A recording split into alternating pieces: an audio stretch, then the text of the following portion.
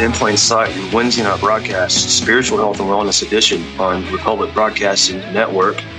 You know what to do. You know what to smash. That donate button. Smash it with unadulterated fury. And please send fundage to RBN because we need it now more than ever. The station has been out. A major expense is like $2,000. Flashback to Mike's text here. Yeah, it was almost $2,000. It was something that happens every 6 months. And there's very little money in the coffers. So there's not really even enough to pay some of the staff. So we've got a lot of stuff going on that you could donate. You could get in on the book drive for $100. And that is One Nation Under Israel by Andrew Hurley. I think that title just says it all, in spite of recent events especially. Also, for $250, you can get in on the book drive and get a Rebel Madman quilt with a giant rebel flag. It's basically a rebel flag that's a quilt. And in the picture, you know, on RBN's homepage, there's a cute little doggy there on the quilt. You don't get the doggy. Sorry. But I don't know. I mean, maybe call Mike and work something out. But give us a call, donate. You guys, my listeners, are the best. You all helped me out a lot when my transmission went out back in October, and to the tune of about $1,000. So, and last year you guys helped me out. So I'm not asking anything from me now, strictly to the station, because I wouldn't be broadcasting, and neither would all of our other excellent broadcasters if we don't have this station. Then all you're going to be left with is Alex Jones, and you don't want that, do you? So please get the money in there, donate anything you can, $1, $5, or definitely get in on the book drive and the quilt drive. And also, if you just maybe have $50, call Mike up. Maybe he can send you some promotional items so you can get something for your money, along with excellent broadcasts. I have joining me tonight a very special guest. He's been on the show before on Wednesdays, Chris Hinkley from the Road Warrior show, 10 a.m. Central on RBN, Monday through Friday. Hey, Chris, welcome to the show. Yes, sir. Thank you. Thank you, Jeremy. Appreciate it. I want to really focus on the spiritual tonight. And specifically, and we got a sermon clip. Maybe Mike can forgive us the first break, and we'll continue to shill all throughout the show. Because I've got a feeling we're going to need the full time before the half-hour break. But the topic is perseverance, and it's in the context of Calvinism. But you don't have to be a Calvinist to believe in perseverance of the saints.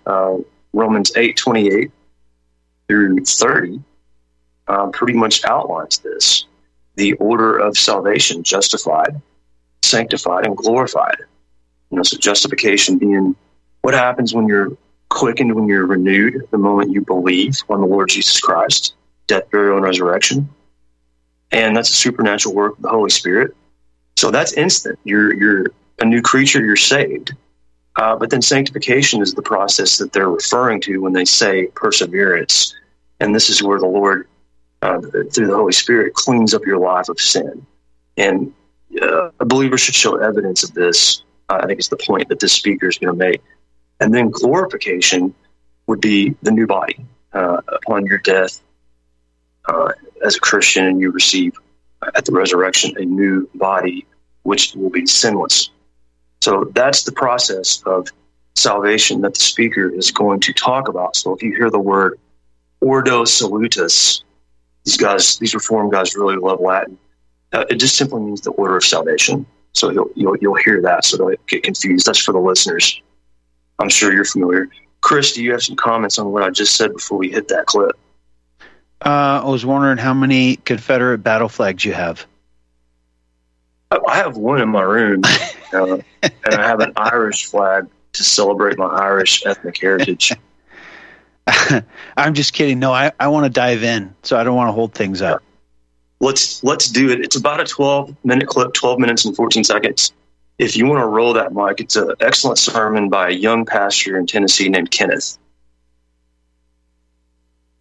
So, Yeah. We're going to continue tonight with our study of redemption accomplished and applied. And as you see here on the list, the Ordo Salutis, we now come to perseverance. So we're at the second to last, the penultimate study in this series. Murray does have a chapter in the book on our union with Christ, and perhaps I should, but I don't think I will do a lesson devoted to that. But I plan to cover perseverance this evening, and then next time we'll finish our study with glorification and just look at the specific acts in the Ordo Salutis, mainly because I think that from the beginning of this series, and really in every session, we have talked about the vital union that we have with the Lord Jesus Christ, and you know that all of these things flow out from the union that we have with Him, which was wrought about by the work of the Holy Spirit. Well, as we've worked our way through the Ordo Salutis, God has taught us a lot about what He has done to accomplish and apply our salvation. And we've seen the complete and full atonement secured by the work of the Lord Jesus Christ. We saw that back when we were studying redemption accomplished. And we saw that the Lord Jesus did not make a partial atonement, nor did He save us from some of our sins. He didn't get something started and then leave the rest for us to do, but He made a complete work there upon the cross. And now we've been studying for a number of weeks the personal work of the Holy Spirit, who makes us to partake of the benefits of Christ's salvation. Remember when we started Redemption Applied, I asked the big question: how does the work of Jesus Christ, accomplished 2,000 years ago, come to personally affect you in this day and age, right? And so we saw how the Holy Spirit, through effectual calling and regeneration and conversion, faith and repentance, justification, adoption, sanctification, how He has done all of these things so that we can come to be active partakers of the work of Christ. And we've been made to marvel at the beautiful scheme of redemption that God Himself has both designed and executed. Well, now as we come to the subject of perseverance, we will see that a great salvation, such as our God has provided, does us no good if it can ever be lost, forfeited, or taken away. I'll say that again. When we come to the subject of perseverance, we will see that a great salvation, such as our God has provided, does us no good if it can ever be lost, forfeited, or taken away. Perseverance in the Ordo Salutis, then, is an act that concerns the keeping power of God to secure us in our union with Christ, through which we receive all the benefits of redemption. God keeps us in union with Christ. And the doctrine of perseverance is God's blessed promise to the believer that the same grace that saved him will be the grace that keeps him saved. Perseverance, then, is the act in the Ordo that ensures the fulfillment and the culmination of all the others. Well, for various reasons, there is confusion and even some rejection of the doctrine of perseverance.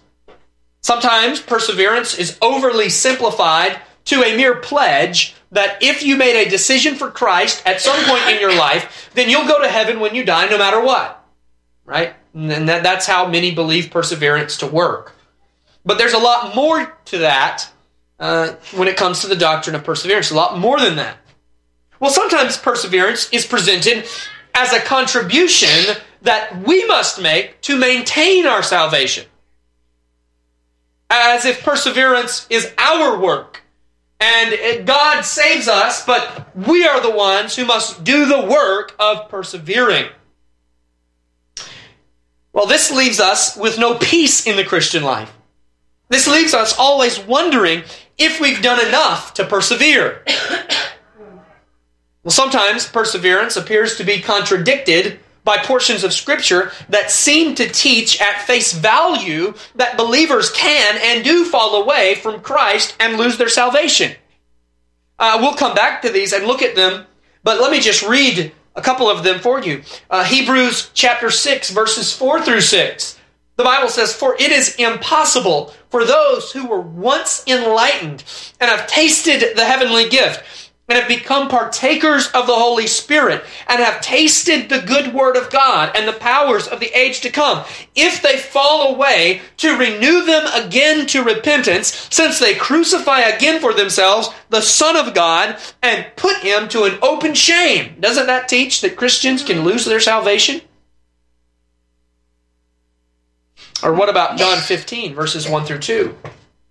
"I am the true vine, my Father is the vine dresser. Every branch in me that does not bear fruit, he takes away." See? Plain, right? Losing your salvation. Well, that's what some believe. And then, so they deny the doctrine of perseverance because of some of those texts. And we'll look at some of those texts later on.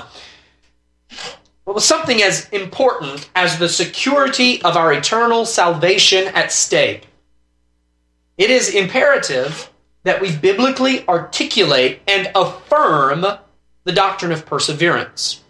And there's a few ways that this study could be approached, a number of ways this study could be approached, but one helpful way to consider perseverance, and it's the way Murray does it in his book, is to consider perseverance as standing in contradiction to two fatal errors. So we're going to look at perseverance, the biblical doctrine of perseverance, in contradiction to two fatal errors. I'll give you the errors and I'll define them and we'll talk about them. But the first error is the antinomian error. Antinomian error of presumption or license. Now, the word antinomian comes from two words, anti and nomos. Nomos is the Greek word for law. So antinomian equals lawless or against law. Lawless or against law. And an antinomian is someone who lives their life with no regard for the law of God. The antinomian error is one of the errors that we must stand perseverance in stark contrast towards. Well, the second error is the Arminian error, and the Arminian error is an error that teaches a falling from grace, a falling away. So there are two errors on opposite ends of the spectrum: falling away or losing salvation. And we'll look at these now for the remainder of our time. Another way that we could state this outline is what perseverance isn't and what perseverance is. So this kind of highlights what perseverance isn't, and this kind of highlights what perseverance is. Okay? Let's look first at the antinomian error. And let's look at what perseverance is not. Okay? Perseverance, as Murray so eloquently points out, is not the perseverance of everyone who makes a profession of faith. Sometimes the doctrine of perseverance, and I know you've all heard this term, sometimes the doctrine of perseverance is unfortunately labeled as the doctrine of once saved, always saved. Now, why do I say that's an unfortunate label? Well, the terminology is problematic because of what it implies. The implication of once saved, always saved is that if you, at one point in your life, made a decision for Christ, prayed a prayer, asked Jesus into your heart, then you are saved in that moment, and no matter what you do from then on now, or how you live your life, you will certainly go to heaven because once saved, always saved. The subtle implication of once saved, always saved is that It all depends on this one decision you made sometime, maybe 25 years ago at Vacation Bible School. You gave your life to Jesus at summer camp, and you've gone on to live like hell for the rest of your life, but once saved, always saved. So if that decision was sincere, if you really made that decision 25 years ago, nothing else matters in the Christian life. Once saved, always saved. Well, that's not perseverance. Right. By definition. The problem with this kind of perseverance is that it allows for an incipient antinomianism, which teaches that someone can be truly saved while living with no regard for the law of God and obedience to the Lord Jesus Christ. Now, to be clear, we do affirm the security of the believer. So we do believe that if God really did save you 25 years ago at summer camp, yes, you are saved and you will always be saved. We believe that.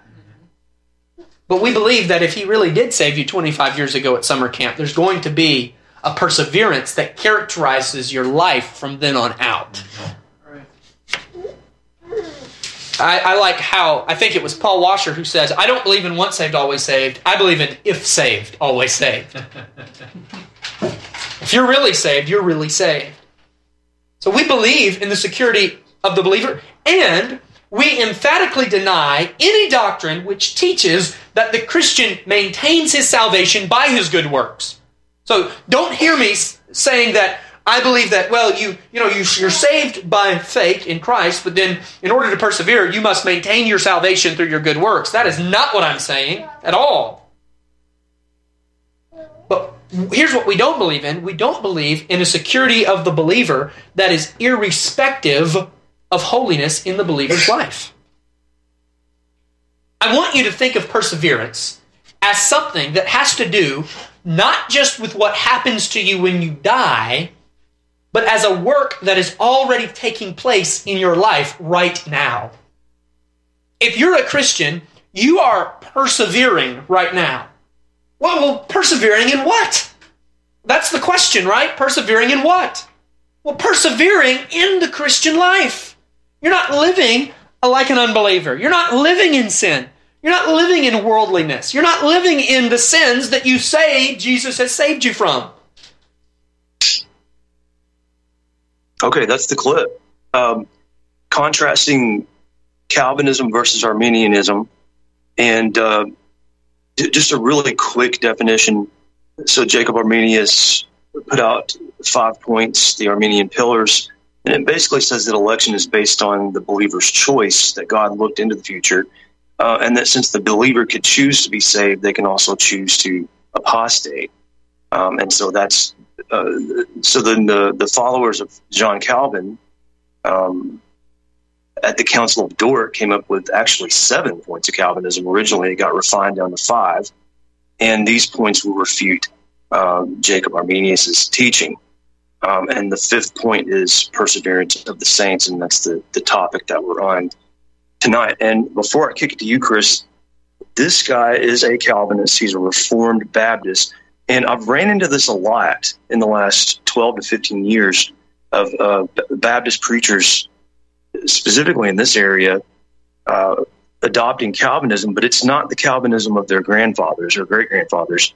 It's not the baby baptizing Presbyterians, so they're very careful to distinguish themselves from that. It's the basic Baptist doctrine, but it's just Reformed, just like the name implies. And I can't disagree with anything that the speaker said, even though I don't consider myself a Calvinist. I don't like to label myself.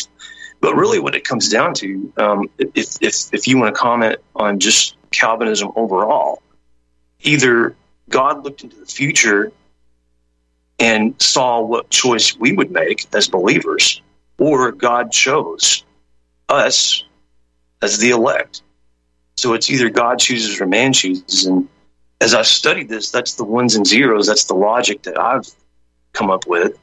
And I have to say, I think that God chooses. I don't think that the entirety of your salvation is based on something that you do.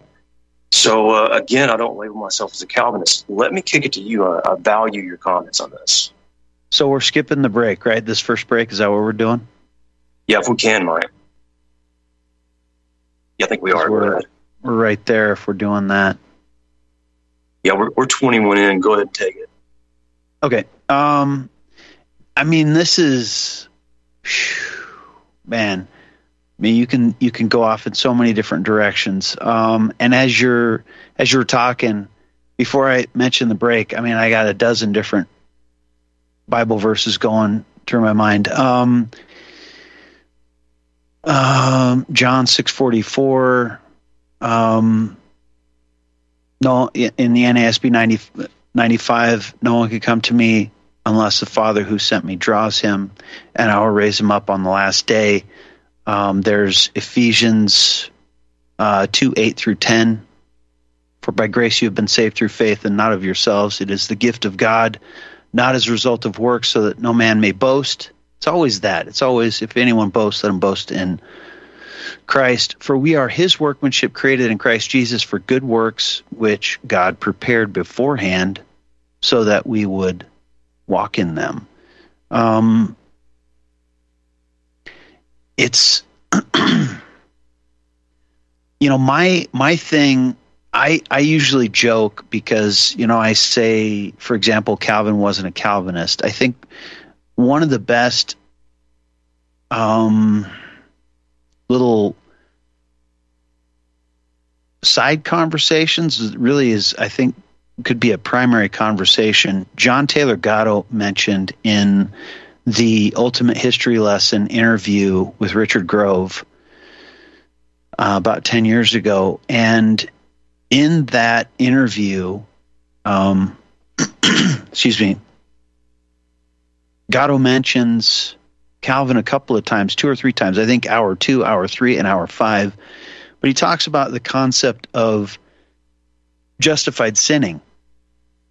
And I think, the more that I go down the rabbit hole, the more that I realize 1 John 5:19 is more literal than most of us come up believing. Beloved, we know that we are of God, and the whole world is in the power of the evil one. And that's not an understatement. Or I mean, that you could argue that's an understatement. And what I mean by that is, as I've gone down the rabbit hole in recent years with the Anglican crowd, the Church of England crowd, basically you put that together with like Manly P. Hall's Secret Destiny of America and all these Masonic guys that have written stuff like Clymer and A.E. Waite and Mackey and all these guys that basically Manly Hall was reading, and you get that this group that came from Genesis 11, essentially this incubatory group, the plans to redo Genesis 11 have always been hidden in these esoteric groups, and the fraternal orders are represented, I think, in Genesis 11 very plainly. And then when you get to the death, burial, and resurrection of Jesus Christ after the birth of the church, these guys basically, I mean, like they all say, and Manly P. Hall says in his paraphrasing of them, they hid their secret group in the church, basically. And, they hid the wolf among the flock. And coming forward, especially over the last 500 years, you can find them there. And without getting into the details of exactly who and what, I think this idea of justified sinning is a sort of pre-Darwinian concept that reinforces a Malthusian mindset. And it was, the whole point of saying all of that is that it was never really intended for the laity. And so there's that kind of thing. That's a whole thing all by itself. But beyond that, I would say for me, especially recently, I've been focusing on this idea that, it's the meta or the contextual question, who's in charge, who decides? And, is it me deciding? Is it God deciding? Well, again, John 6:44, no one can come to me unless the Father who sent me draws him. But then you start getting into like Romans 9 territory, where Paul's explaining, and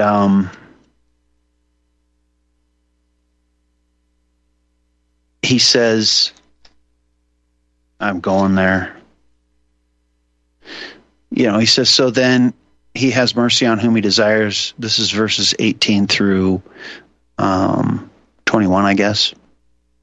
So then he has mercy on whom he desires, and he hardens whom he desires.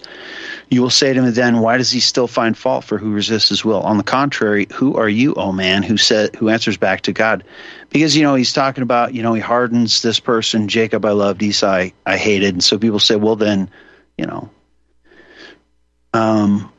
the thing molded will not say to the molder, why did you make me like this? Will it? Or does not the potter have a right over the clay to make from the same lump one vessel for honorable use and another for common or dishonorable use? And so he's the one who decides. He's the one. He's the one who's sovereign. Ultimately, he's our maker. He's the one who chooses. And it's a complicated thing, as far as if saved, always saved. That's interesting. What about the prodigal son? He was a son. And, he comes back and his father's running out to greet him. Anyway, I don't know if I muddied the water. I haven't clearly stated anything, but those are some of my preliminary thoughts, I guess. Yeah, who decides indeed? And I've found that the truth always lies in the nuance in between. When we're created in the image of God, that's major, and I'm still researching on what exactly that means, because we share a lot with the angels, but they cannot be justified. I think there is this responsibility of man to believe in faith, but simply coming to an agreement of the facts, like the speaker was talking about. I accepted Jesus at summer camp 20 years ago. Just coming to an agreement of the facts is not enough. It has to be an act of the Holy Spirit. I've witnessed this. I'll give a quick anecdote. I helped start a church in Owensboro, Kentucky, and we went door to door, and we had like 50 people, in the time of 3 months, that agreed to the facts of salvation by grace through faith, no works. And we went back and revisited because none of them were coming to church, and they couldn't even give us the right facts. So they were telling us what we wanted to hear. They were intelligent enough to figure out what we wanted to hear, and they didn't experience a true salvation.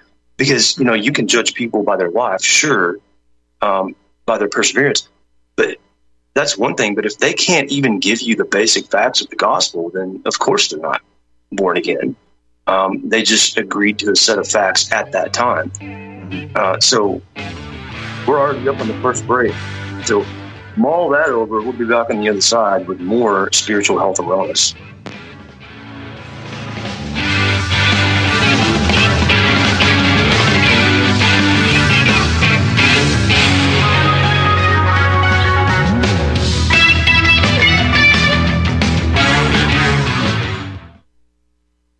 I want the truth. You can't handle the truth.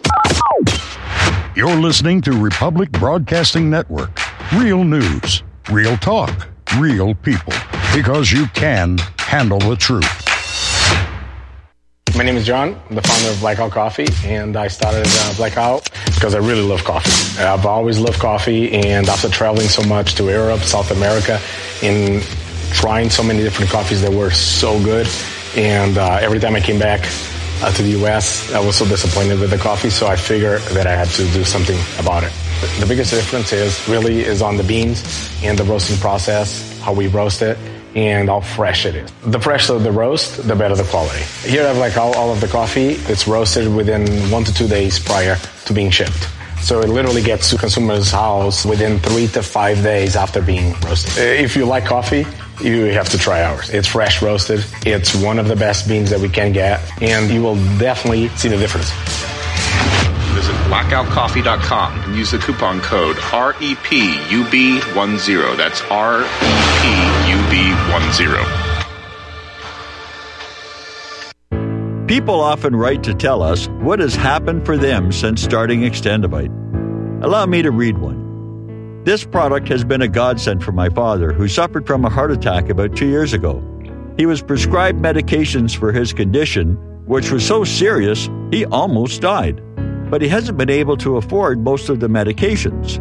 After researching alternatives that were more affordable, he tried Extendivite. Since taking it, he has consistently lower blood pressure and experiences less angina. We are currently on our 5th bottle. I enthusiastically recommend this product, and I am grateful that it is available. To order, call 1-877-928-8822 or visit extendivite.com. That's XTENDOVITE.com.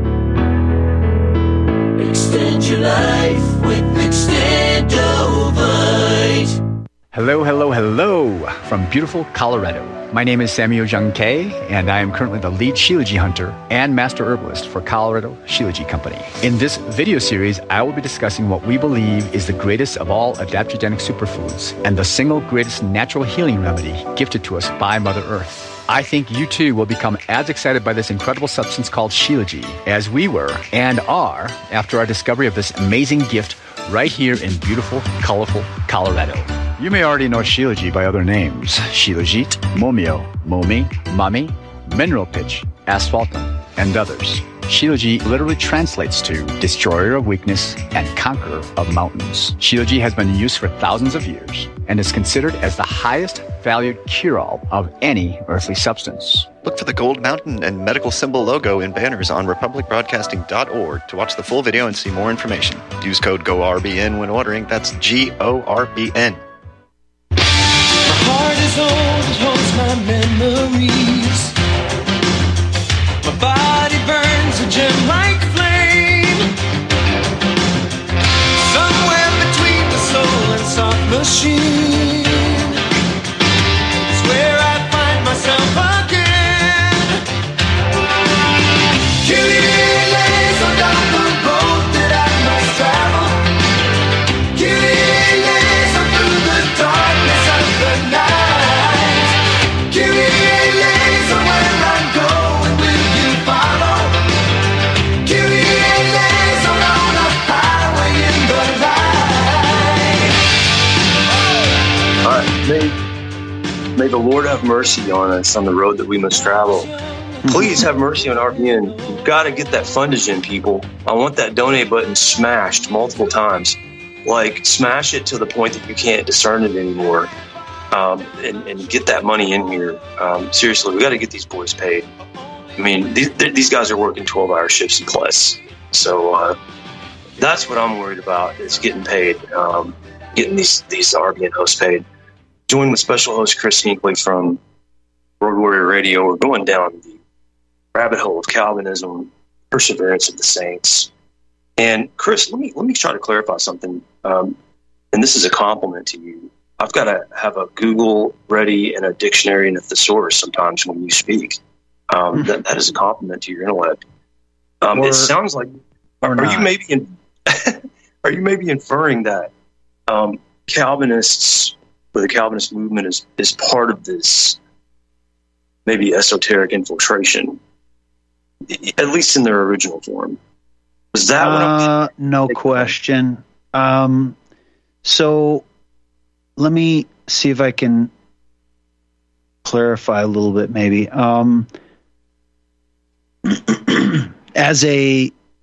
If I may, do you mind if I do real quick?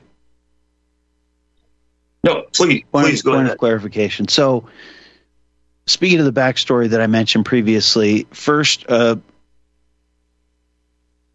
of a clarification of what I mean, and then an example of the stuff that I'm talking about that I think fits now. I don't think, the way that I've always sort of thought of Calvinism and Arminianism as I investigate, like I said, I don't think Calvin was Calvinist, and I don't think Arminius was Arminian per se, and they each get some things wrong, they each get some things right, and it feels to me like if I just had to guess, I feel like the devil has taken the truth, the whole truth, and split it apart and mixed each part with a lie. That's how they both feel to me. So, speaking of the backstory that I mentioned previously, most of this coming down the last 500 years, the tradition that's been handed down, to me feels like a way to intellectualize and philosophize the things of God, which can only be properly known by the revelation of the Holy Spirit, which we read.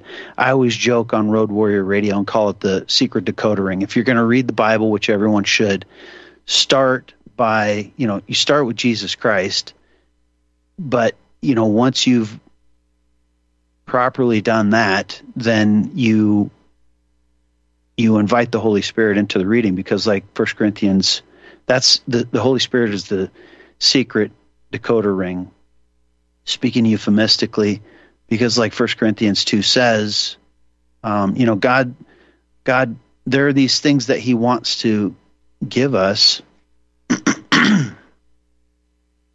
Now we receive not the spirit of the world, but the Spirit who is from God, so that we may know the things freely given to us by God, which things we also speak not in words taught by human wisdom, but in those taught by the Spirit, combining spiritual thoughts and with spiritual words.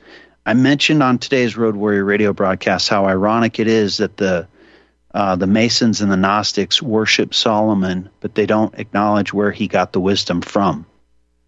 And so that's ironic, I think. Anyway, continuing, but a natural man does not accept the things of the Spirit of God, for they are foolishness to him, and he cannot understand them because they are spiritually appraised.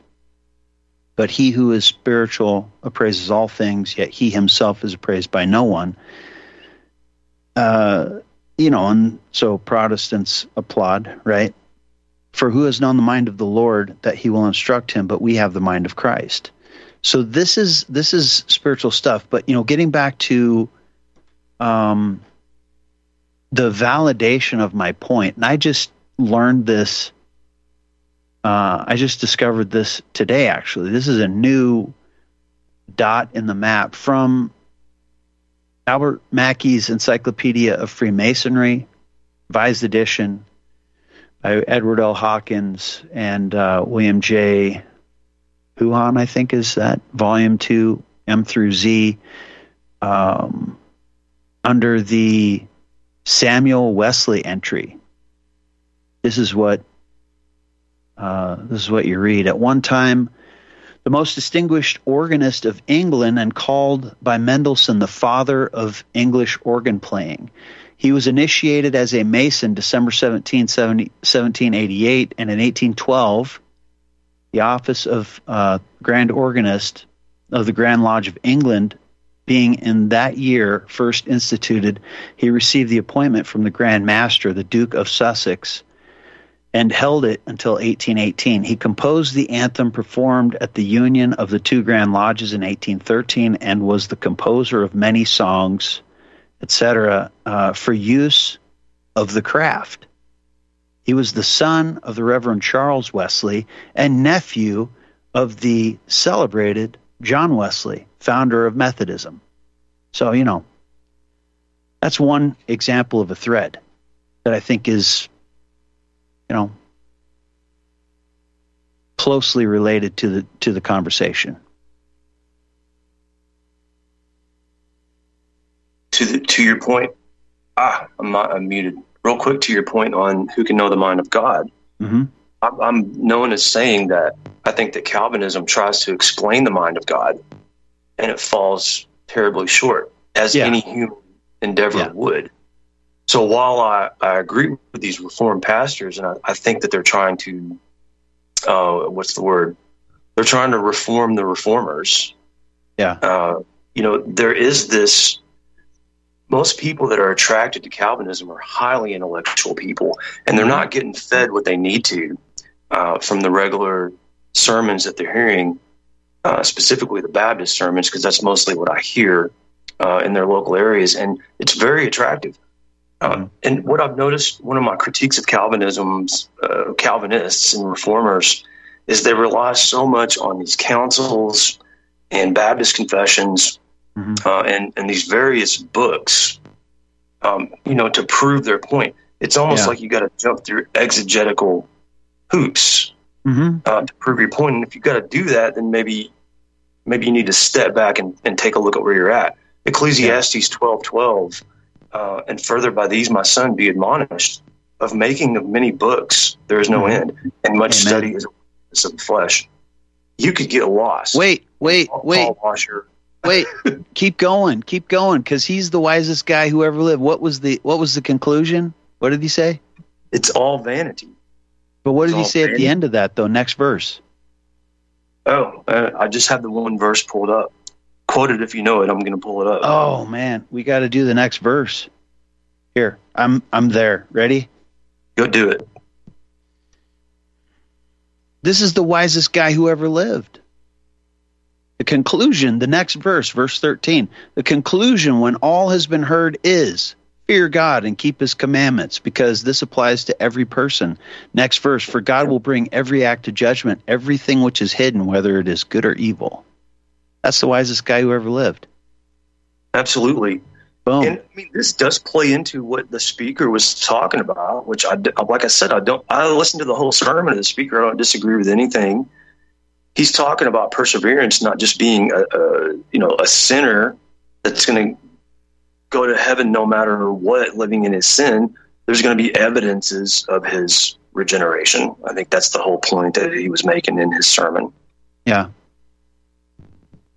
Well, but again, that's my critique of the Calvinists, is they rely too much on extra biblical works to prove their points. Yeah. It's soteriological wrangling. Again, I think it's intellectualizing things that, to me, if we're kids, for example, we're talking about our dads, or, maybe we're kids, we have the same dad. That's a better analogy in this case. We're brothers living in the same house. Dad always says this, like we have this bedtime routine or something, every night we have to brush our teeth, do this, say our prayers, go to bed. And it's almost time, and I know we're going to have to do this. And so, Dad says, and based on this, and we got this all figured out. But Dad knows things we don't know. And so maybe Grandma's coming over today, and we're doing all this stuff, and we're arguing about, no, it's this, no, it's that. Well, Dad knows Grandma's coming over, and so none of that applies. It's all different this time. And I think there are examples of that where, one of my favorite examples is, Malachi, I am the Lord, I change not. Hebrews, Jesus Christ is the same yesterday, today, and forever. And then in the book of Jonah, God tells Jonah, go tell him, yet 40 days and Nineveh will be overthrown.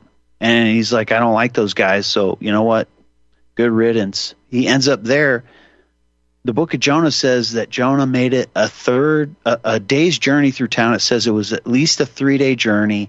At best, he made it a third of the way through town. Yet word gets out in town from the king on down, they repent. And 40 days comes and the town isn't, is he a liar? No. He's like any good parent who what he wants is repentance. And there was, it was a sort of a stay of execution.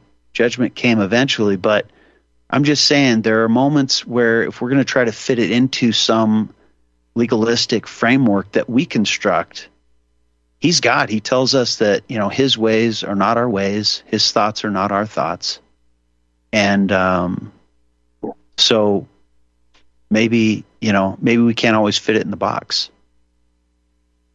Well, Job chapters 1 and 2, I think, is a great biblical example of illustrating what you're talking about. Mm-hmm. Satan came before the Lord to tell Job. Satan could only do and only did what he was allowed, no more and no less. You mentioned that on your show. Amen. And I think the Calvinists get it right there. Mm-hmm. And this would explain the repentance of Nineveh. It was God's will that they repented. Jonah didn't know that. He was waiting under the little plant to shield him from the sun. He was waiting to see fire come down. He was hoping to see fire come down. Yeah. Right. And he was just playing a part. I mean, we're all playing a part in this big machine. Yeah. And to try to explain that, I think it's futile. I think we should rely strictly on the scriptures. One more example before I kick it back. Can I comment on that real fast? Please. And what are his buddies doing for chapter after chapter? Come on, man. Come on. You're not persevering, Job. Maybe Jonah wasn't really saved. Maybe Job wasn't really saved. I mean, Job, come on, man. Clearly you did something. You're sitting in ashes, bro, scraping stuff off of you, and you lost everything. You're not persevering, my guy. No. Exactly what you said. And so to try to explain this in human terms, you're not gonna get us solid using the Bible. So another example, real quick. God is going to punish the Southern Kingdom for their idolatry and neglection of the land Sabbath. He's going to bring Nebuchadnezzar in, who is his anointed, a pagan king, is anointed by God. And then he's going to punish Babylon for punishing Israel. That's the God that I serve, the one that's in control of both good and evil. I think that's a good biblical definition. But let me press you. Let me press you and put you on the spot, if you will, my esteemed guest. Who's in charge? Who decides? Either God elected us through his will, or he looked into the future and saw what we would do. That's really the only two that I can. Those are the only two choices. Do you know a third? Say that again now, please. Concerning the doctrine of election, and it is biblical. Before the foundation of the earth, we were elected. Right. Either God chose and us, our good works, which is why I mentioned Ephesians 2. Yeah. Either God chose us without any merit of our own, or without any choice of our own, or he looked through the portals of time and saw the choice that we would make. Those are the only two choices that I can see. It's either a 1 or a 0. So it's rough. I feel like the X factor is this whole time thing, and God is outside of time and space thing. That whole conversation, I think, really sort of escapes our grasp. The best way I can explain that or think of it, and I say this, and I've never had anybody go, yeah, that makes sense. So I don't know, maybe it's just me, but the way that it makes sense to me is if you think about the movies in the theater, if everybody remembers what those are, just kidding. But, back when we had movies on reels, not the digital stuff now, it plays on the theater wall. I would call that the present. You're in the theater, you don't know the movie, you're watching it. Oh my gosh, what's going to happen next? It's unfolding in real time. It's the present. But the kid in the theater, 2 Peter tells us, 2 Peter 3, that for God, a day is as 1,000 years, 1,000 years as a day. What does that mean? To me, it's like the kid in the projector room who can take the reel and spread the whole thing out on a table and look at every single frame from end to end at the same time. Or he can get a jeweler's loop and look at one frame for as long as he wants. That's kind of the best way I can contextualize that. And so obviously if you're God, from before the foundation of the earth, from before the first frame in that film, so to speak. And I'm not trying to be contrary. I'm still, I think the point stands. Somebody was in charge. Somebody decided when it concerns election. It was either man or God. And believe me, I've bashed my head on this wall for 12 years. 12 years ago, I started this research because people very close to me are Calvinists. Mm-hmm. And also people very close to me hate Calvinists. And I try to be fair. I put sermons on here on these Wednesday nights from Stephen Anderson, who is definitely anti-Calvinist. And then I also feature speakers like we had tonight, who is a Reformed Calvinist Baptist.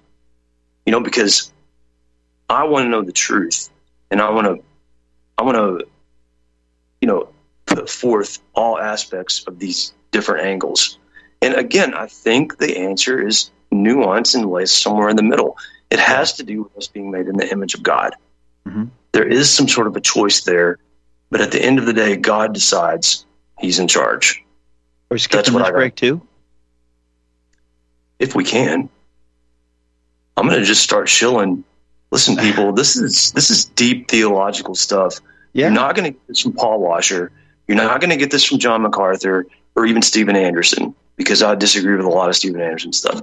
So you're only going to get RBN with me and Chris coming on the same show. Get the money in here. These boys and ladies need to be paid. Yeah. Last break is gone. Amen. $5, $50. Get it. Get that quilt and the book. Don't just settle for the book. $250. Come on.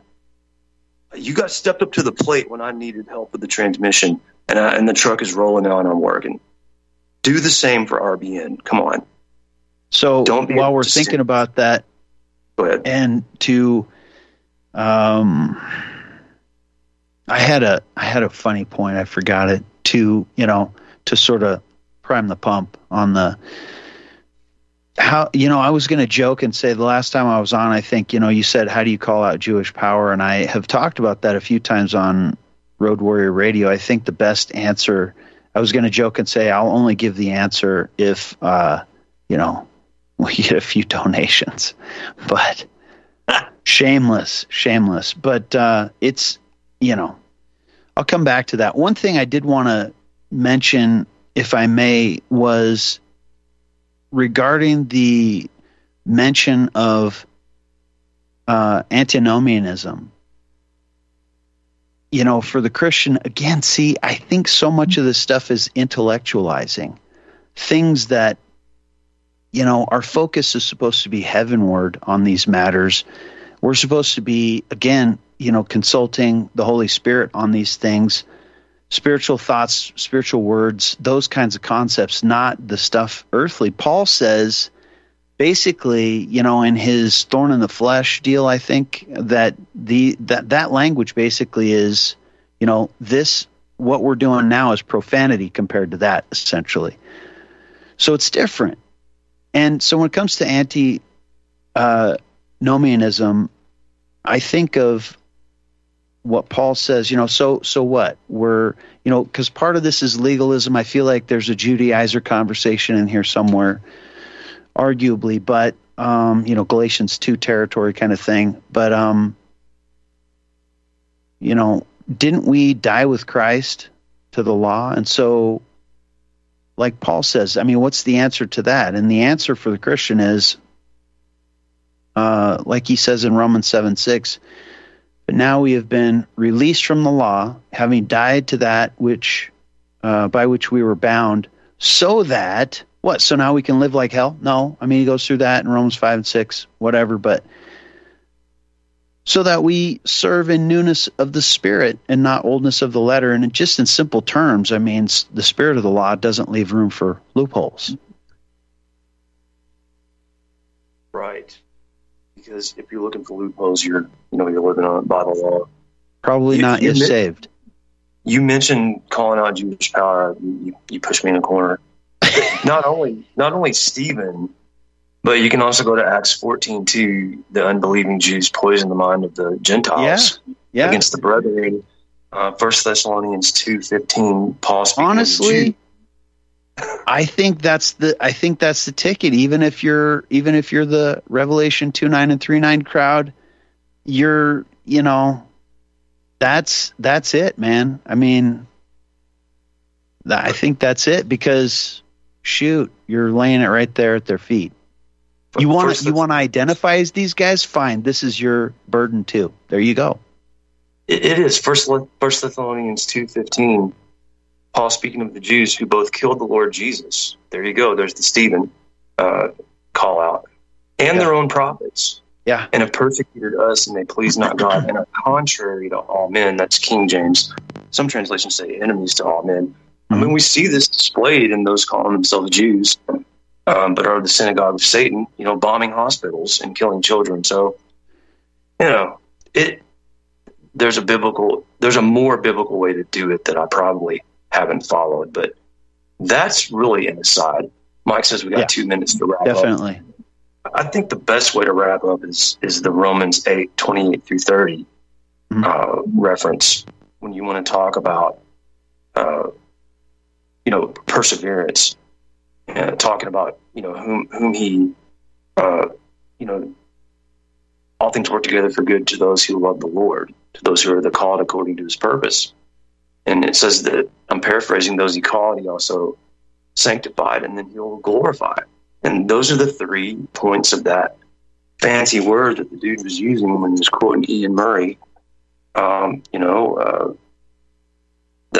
points, the transition of salvation, justification, sanctification, and glorification. And so instead of using a word like perseverance, let's just use biblical terms, sanctification. Yeah. Let me let you get the last word in our remaining minutes. Oh, I think you summed it up perfectly. Like you said, let's use the biblical language. That's it, man. Like I said, I mean, that totally, you summarized what I was trying to say, intellectualizing things that, I mean, so basically that's like, taking the, university version and converting it to, I don't know, whatever. Well, child's kind of stuff. And you summed it up perfectly, I think. Just a final criticism on Calvinists, even the Reformed Baptists of today, they seem to really lionize the Founding Fathers. And they do so because they see the Pilgrims and Puritans as, this holy bunch of people that broke away from the Church of England. But there's a lot of problems there. And so I do see Calvinism in its current state in Baptists, in Reformed Baptists, sort of lionizing the Founding Fathers and the founding it's America recently, Israel worship. Go ahead. Recently I talked about the founding stuff, and I'm going to tackle that more on Road Warrior Radio. But for those who don't know, go investigate what the laws of nature and nature's God means. Go investigate natural philosophy and things like that. For example, in the Masonic connections. One nation under God. What God? Yeah, which God? Do we ask which God? Chris, it's a shame it's only an hour. And while we're at it, what about the Pledge of Allegiance and the Bellamy Salute? Totally American Empire / Roman Empire. Dun, dun, dun, dun, dun, dun. Where's Wagner when we need him? Love Wagner. I also like Mendelssohn. Yeah. At the end of the show, thanks, Chris. Thank if we you. can do any time, we'll do it. Have a good night. You guys, I see.